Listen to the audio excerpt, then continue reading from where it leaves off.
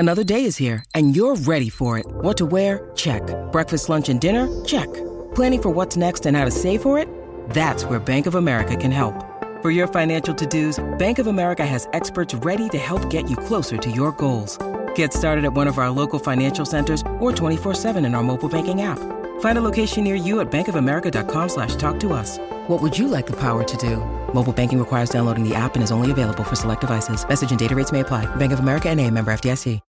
When you need mealtime inspiration, it's worth shopping Kroger, where you'll find over 30,000 mouth-watering choices that excite your inner foodie. And no matter what tasty choice you make, you'll enjoy our everyday low prices, plus extra ways to save, like digital coupons worth over $600 each week. You can also save up to $1 off per gallon at the pump with fuel points. More savings and more inspiring flavors make shopping Kroger worth it every time. Kroger, fresh for everyone. Fuel restrictions apply. Welcome to the New Books Network. Hi, I'm Elizabeth Ferry. Welcome to another rebroadcast from the RTB archives. By the favor of the gods, may I, unharmed, be teller of the things that I have heard and what is wrapped in the darkness here below.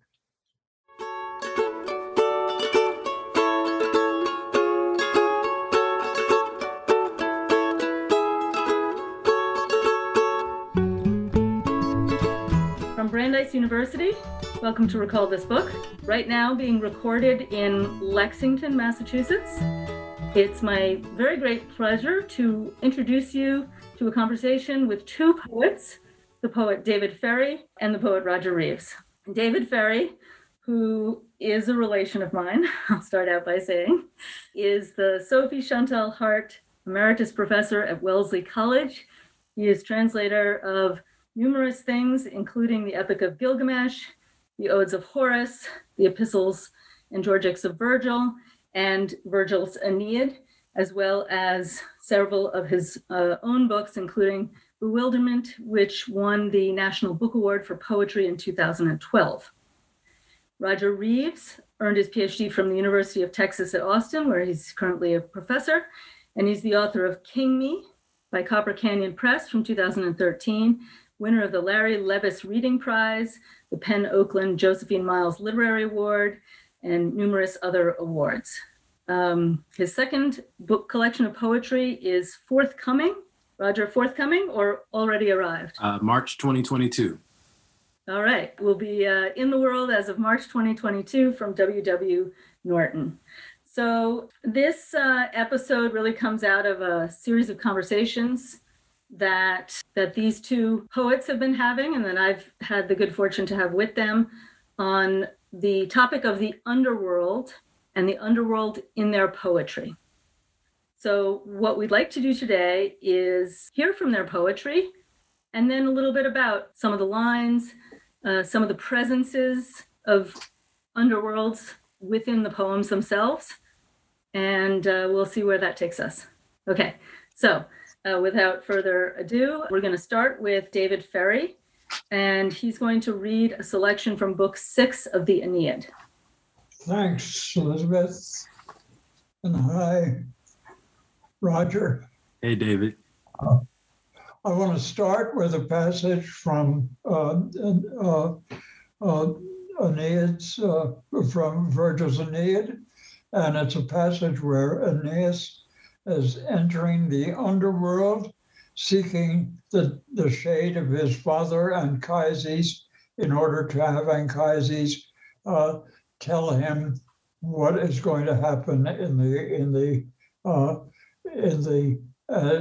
adventure and mission of founding a Rome to supplant the Troy that they have lost. And he's entering the underworld with his Sibyl, and he's scared to death about what's going to happen. And I think that fright is in all the missions of what I'm just going to read. You gods who rule the kingdoms of the spirits, you tongueless shades, you Phlegethon and chaos, you silent spreading regions of the dark, By the favor of the gods, may I, unharmed, be teller of the things that I have heard and what is wrapped in the darkness here below. This is the verse is iambic pentameter with many anapestic variations, but in the lonely gloom of the night, two figures walk through the empty rooms of Dis's empty kingdom, as if upon a path beneath the uncertain, meager light of moon, almost not there, at a time when Jupiter has hidden the sky in darkness and black night has taken away from all things all the colors that they had. Just at the innermost end of the entrance court, just at the place where Orcus's jaws are open, there's grief. There's unrelenting cares. Birds have placed their beds. There's ashen-faced disease, sad age. There's fear. There's hunger, begetter of crime. There's death and his brother's sleep and guilty desires. And on the other side of the open door, there's war, dealer of death. And they're in the cells of the Furies and insane discord with bloody ribbons in her snaky hair. In the midst, there is an enormous, shadowy plane tree spreading its arms and false dreams clinging under every single leaf of its foliage, so men say. And also many forms of monstrous creatures, centaurs staring at the threshold there, and by-form Scyllas and Briareus, 100-handed, 50-headed, and the striding, hissing beast of Lerna, and the chimera breathing fire, and harpies, and he, the three-bodied shade. Aeneas, trembling, terrified at the sight,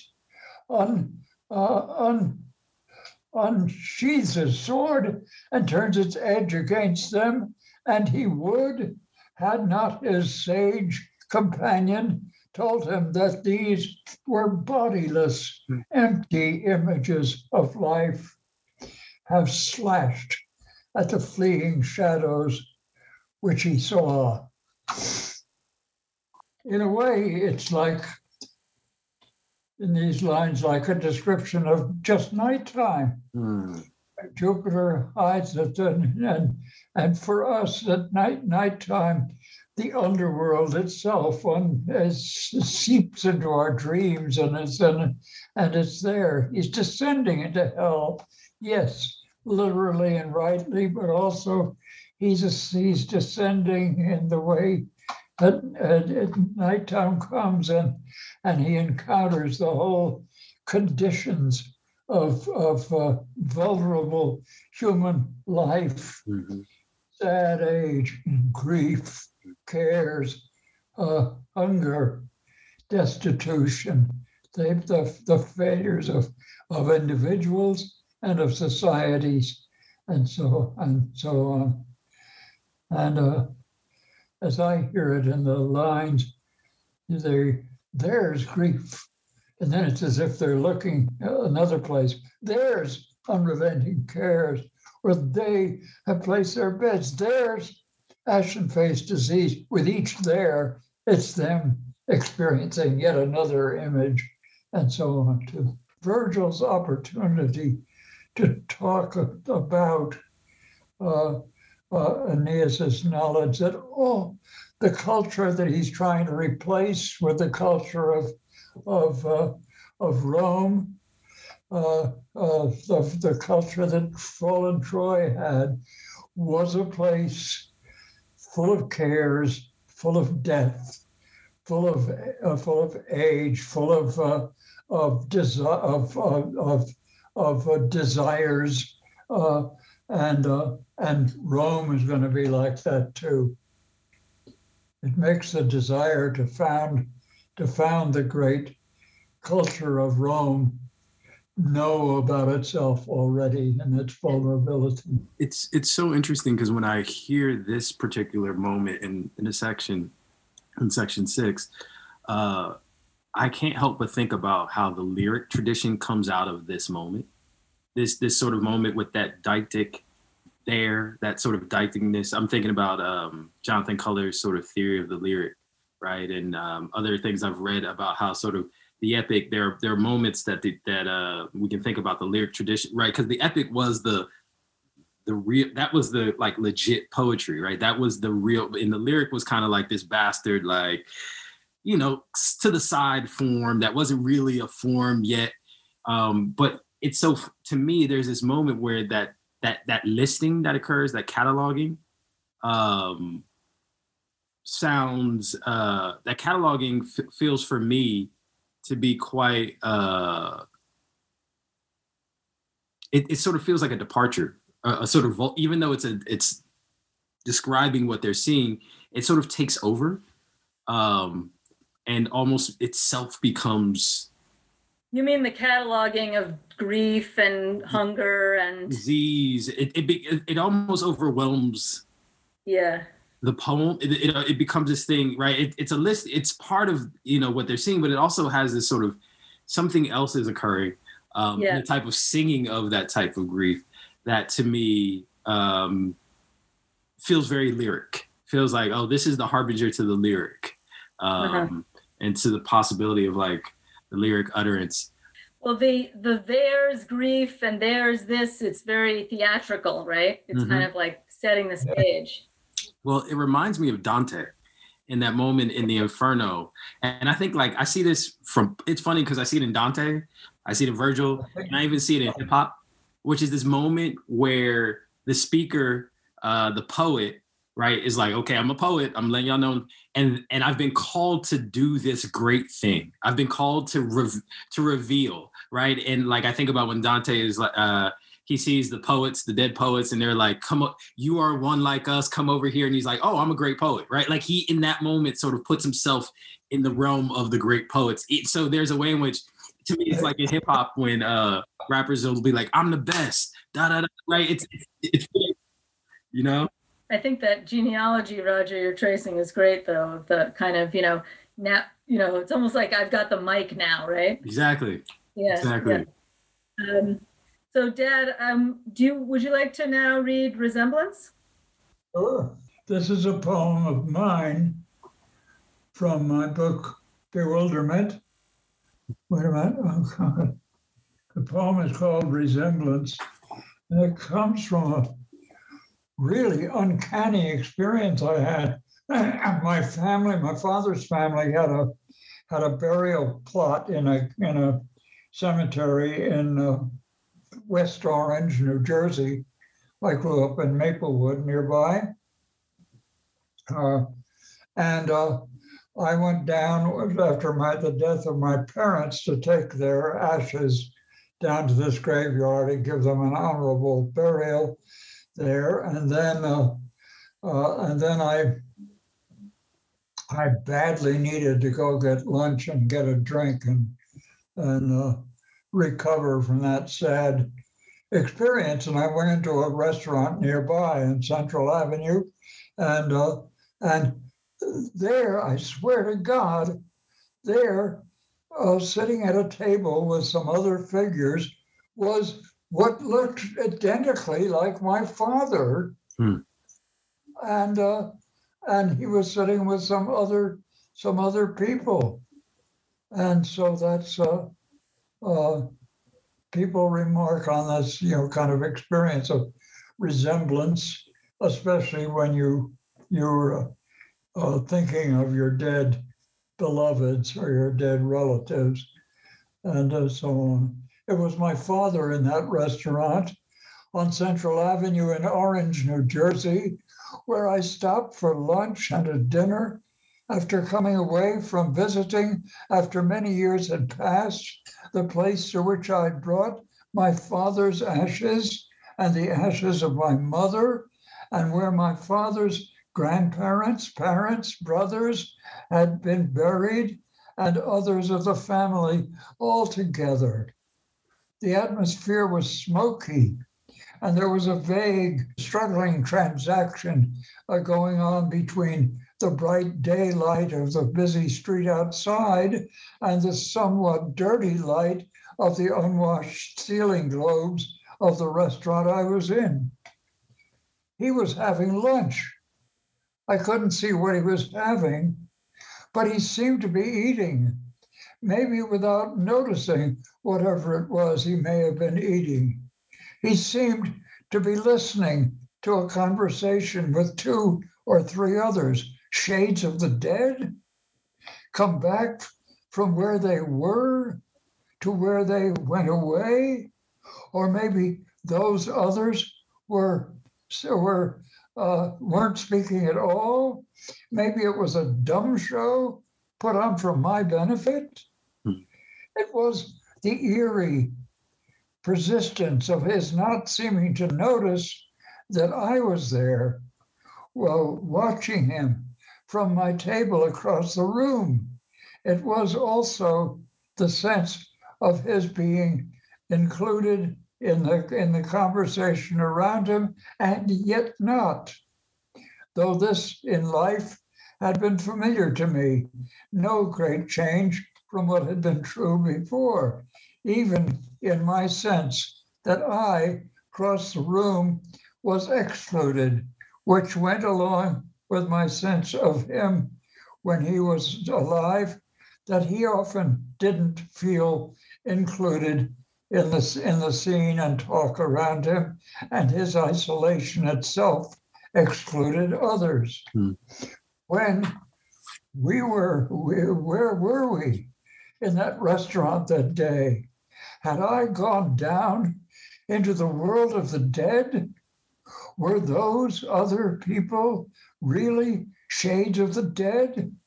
We expect that if they came back, they would come back to impart some knowledge of what it was they had learned.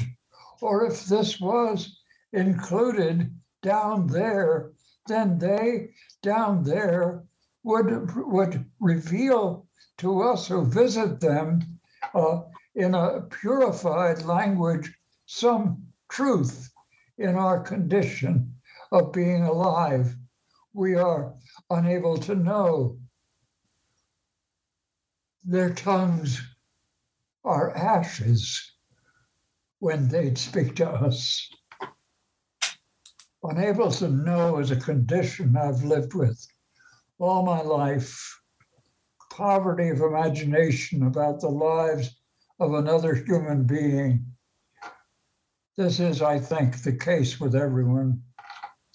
Is it because there's a silence that we are, all of us, forbidden to cross? Not only the silence that divides the dead from the living, but antecedent to that is it the silence there is between the living and the living, unable to reach across that silence through the baffling light there always is between us. Among the living, the body can do so sometimes, but the mind, constricted, inhibited by ancestral knowledge of the final separation, holds back, unable to complete what it wanted to say. What is your name that I can call you by? Virgil said, when Eurydice died again, there was still so much to say that had not been said even before her first death, from which he had vainly attempted with his singing to rescue her. And that's part of what in the other passage, I think, from the Aeneid, that he goes down into the underworld to find out what it's like down there, and it's not a special instance in a sense that he finds the conditions of our culture, sad age, fear, war, wasting away, and so on. And implicit also the great accomplishments of the culture he's endeavoring to preserve in the Aeneid and going to Rome. And there's a corollary in your poem in that same way, in that you have the dead come back and you say, we expect that if they came back, they would come back to impart some knowledge of what it was they had learned, right? But they're just eating. And I find this such a great defamiliarization of the way we think of the dead entering in the poem. They're just eating. They're just like doing some regular, like banal, and they don't do that. And so it's such a, in some ways they are telling us something, right? In that moment. Yes, they may be, but it may just be. There we are. We are what we used to be. And the line that in some ways I find central to the poem is, their tongues are ashes when they speak to us, and so on. And that in a way goes back to another poem I translated, a poem of Catullus, when he went to visit the grave of his brother in Asia Minor, and he says, seeking to speak to ashes that cannot speak. It's also interesting to trace the tongues from the first poem, right? Because the shades were tongueless in the first poem, right? The gods, right? But these, the dead here, the departed here, they do have to, but their tongues are ashes. So it's this, like, we're always in the state of moving towards sort of an absented tongue, an absented speech. And so, like, it's so interesting because I was like mapping the tongues and mapping sort of what's happening in terms of speech, and it's only really the living that speak in that way. And that actually connects to, I mean, I can't figure out why I find the words Virgil said so important. But I think, especially when it's, Virgil said, there was still so much to say, right? So Virgil said that things could not be said. But I think maybe it gets at this question of, you talked, Dad, about our culture, our human culture, and it's kind of, you may find this too strong, but it's sort of inadequacy, and yet it's kind of maybe heroism or just sort of the saying, the poetry as to kind of doing this, planting this little flag or doing what it can against this inadequacy, or to kind of mark this inadequacy. And Virgil said, and the great moment in the poem is because he dared to go down to the underworld, and what he found down there was us, with our limitations. And it's not just Virgil said this, but the prior poet, the father of all poets in some way, Orpheus, and Eurydice. Yeah, that makes me want to read this poem that I sent to you for today. I feel like I feel like I should read this poem right now. Yeah. And in this poem, I'm imagining two sort of mythological worlds: the world of Grendel and Beowulf, and the world of Orpheus and Eurydice as well. And the world of what? Orpheus and Eurydice, that they're like living, like there's this like sort of space in which they're all together. So this is called Grendel's mother. It was not like the woman who had come out of hell, haired and furred in black earth, smelling of fire. Her lover, green and brown in the green and brown field, his back a torn limb broken from the tree of her, ripped, the gesture of his uneven walking, his refusal to turn to her who called to him, mouthing the or of his name, as if she were giving his waiting away from her through the tall grass, a counter, offer, argument, me, turn to me, to us. And in that leaving gesture of a ripped limb, he turned to her, to us, and even the ram who drove his skull into the rocks stopped his thinking and watched the woman yanked back down into the earth's black holler and soil, and so was outside of thinking. So furious I was when my son called me out of heaven to the crag and corner store where it was that he was dying. Mama, I can't breathe. Even now, I hear it, the limb of him broken in the black beast bird's morning call that pins the heaven to the black road. I can't breathe, and the waters curve and slur over the narrow paths in the trail and gutter his body made in the mud where the sky barges in and fills. It was not like the woman who had come out of hell, Orpheus, unable to touch her. I touched my son in his dying, where he was crushed, Karn, blood belt of the dying earth, and without song other than my feet shuffling in the dead leaves, which is not the song I wanted to give to his dying, to his dark and darkening ear.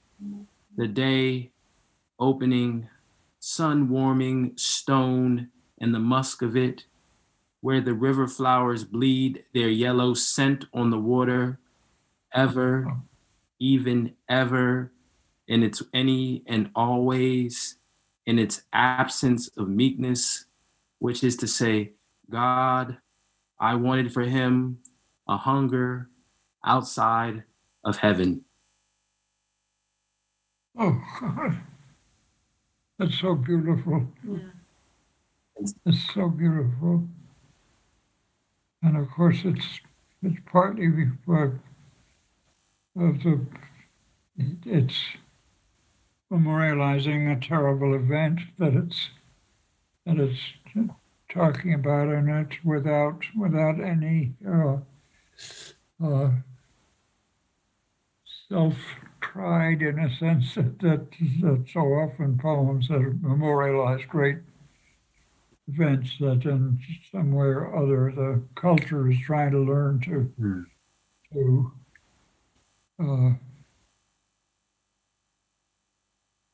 be sharing in some way or other.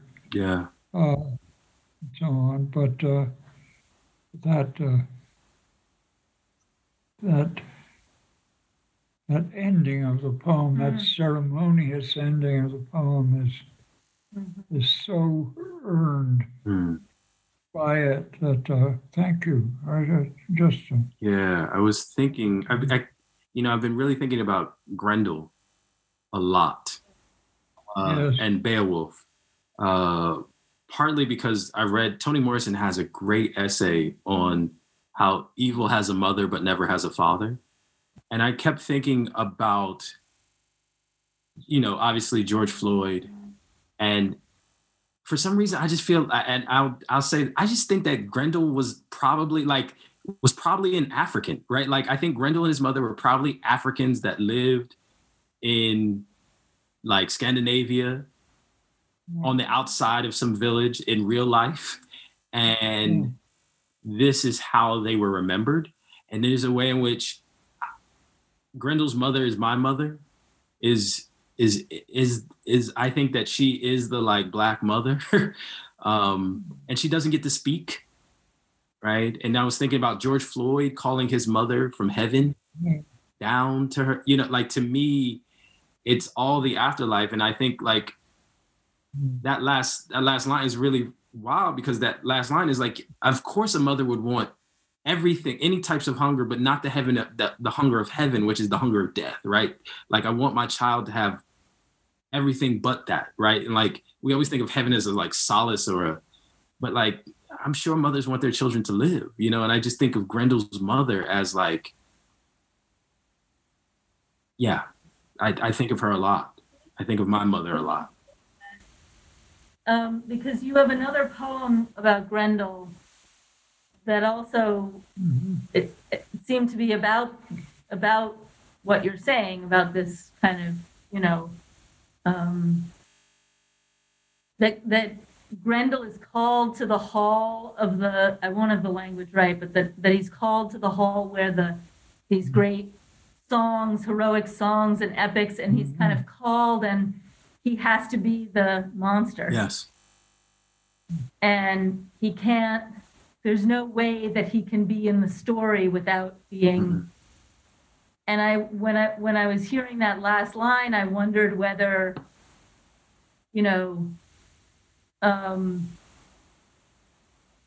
that she doesn't want heaven because heaven is the heaven of these song cycles. Yep.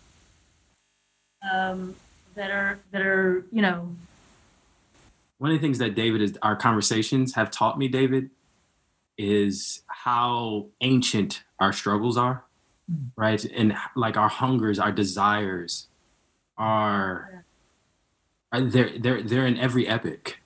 They're in every, and it's, and there's a way in which, for me, you help me in our conversations touch that part of me that I think is hard to touch in our current moment, partly because I feel like we're in such a solipsistic era that we're not like when Trump was elected, the thing that I did was I turned back actually to people like Manning Marable and W.E.B. Du Bois, and I started reading Gilgamesh again, because particularly during the pandemic, because I felt like that sort of Gilgamesh's inability to deal with Enkidu's death and how much that grief was just so overwhelming was what I was feeling. And I know what Americans were feeling during COVID, right? Like these deaths are overwhelming. And it was only when I would read, and I would read it every morning for that first month of the pandemic, I just kept reading Gilgamesh in your translation,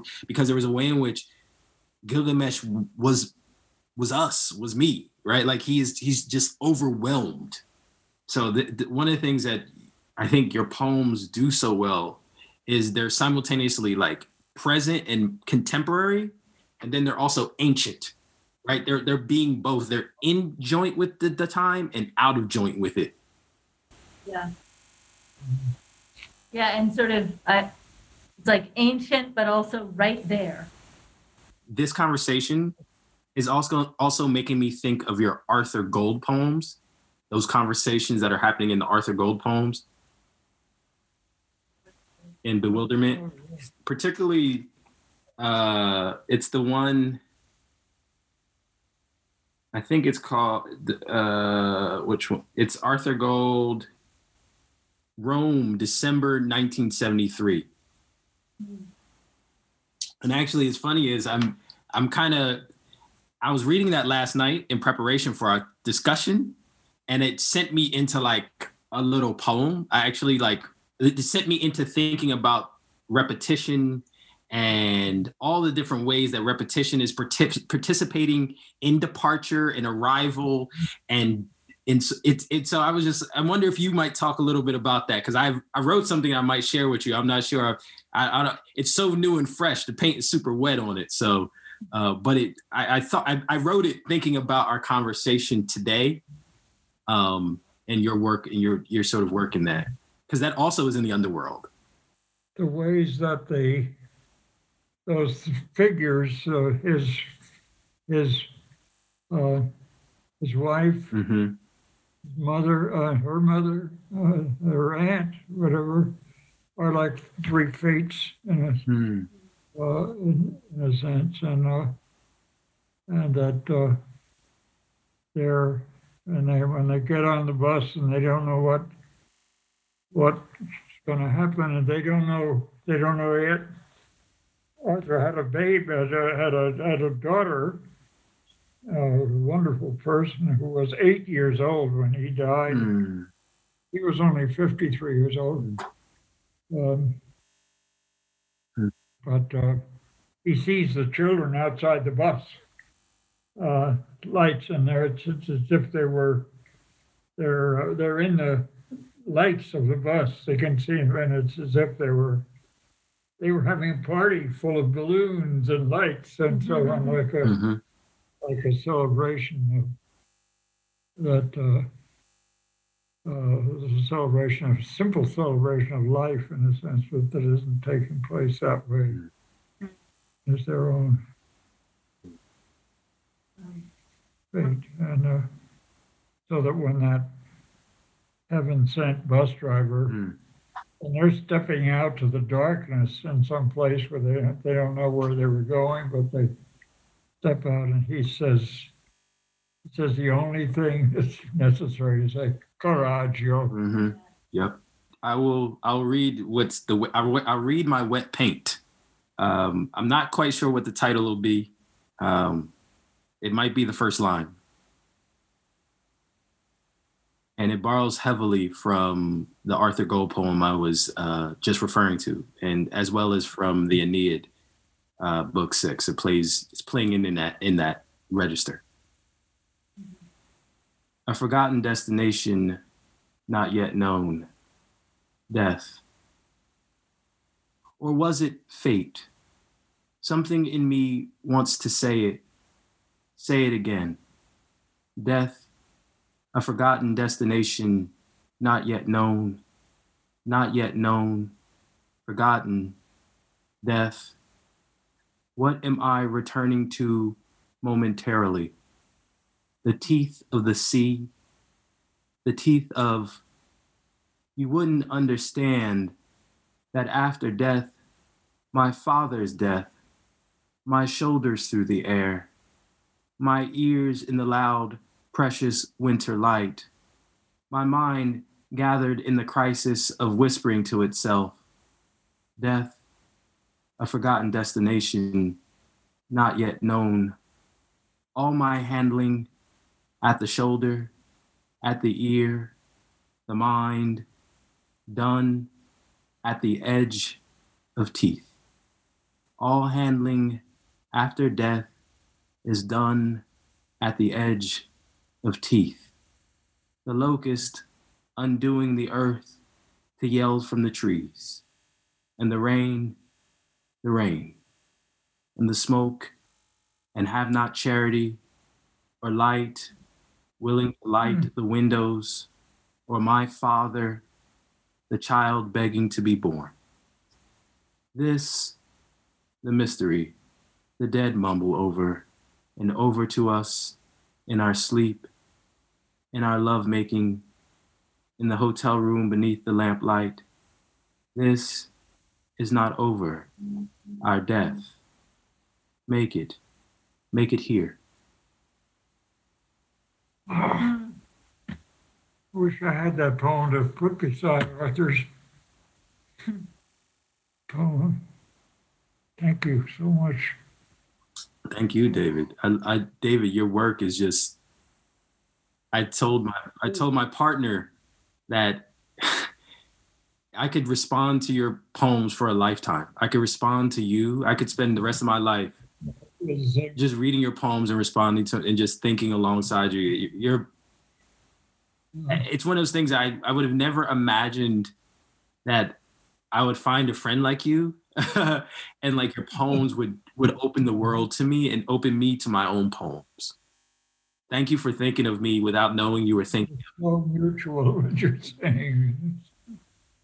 Oh, gosh. Yeah. Think of that word destination. Like a bus's destination. Where is it going? But it's such a big word. Mm-hmm. Also, I realized that maybe the thing is that the dead aren't asking us to think about destination as much as they're asking us to think that it's not over. Like I was thinking about how like my father, that death may be the sign of the needing to be born, that spirit needs to be born again, right? So it's like the death is the future, right? The death is calling to the future, right? As opposed to it like stopping the present. That's why I say, or my father, the child begging to be born. Maybe his death is him begging to be born, right? Like, what happens if that is the actual thing, that's actually what death is. And so that's why it's a celebration, right? I think about in the Black church I grew up in, it was supposed to be a celebration, but it was a celebration because you were going to go to heaven.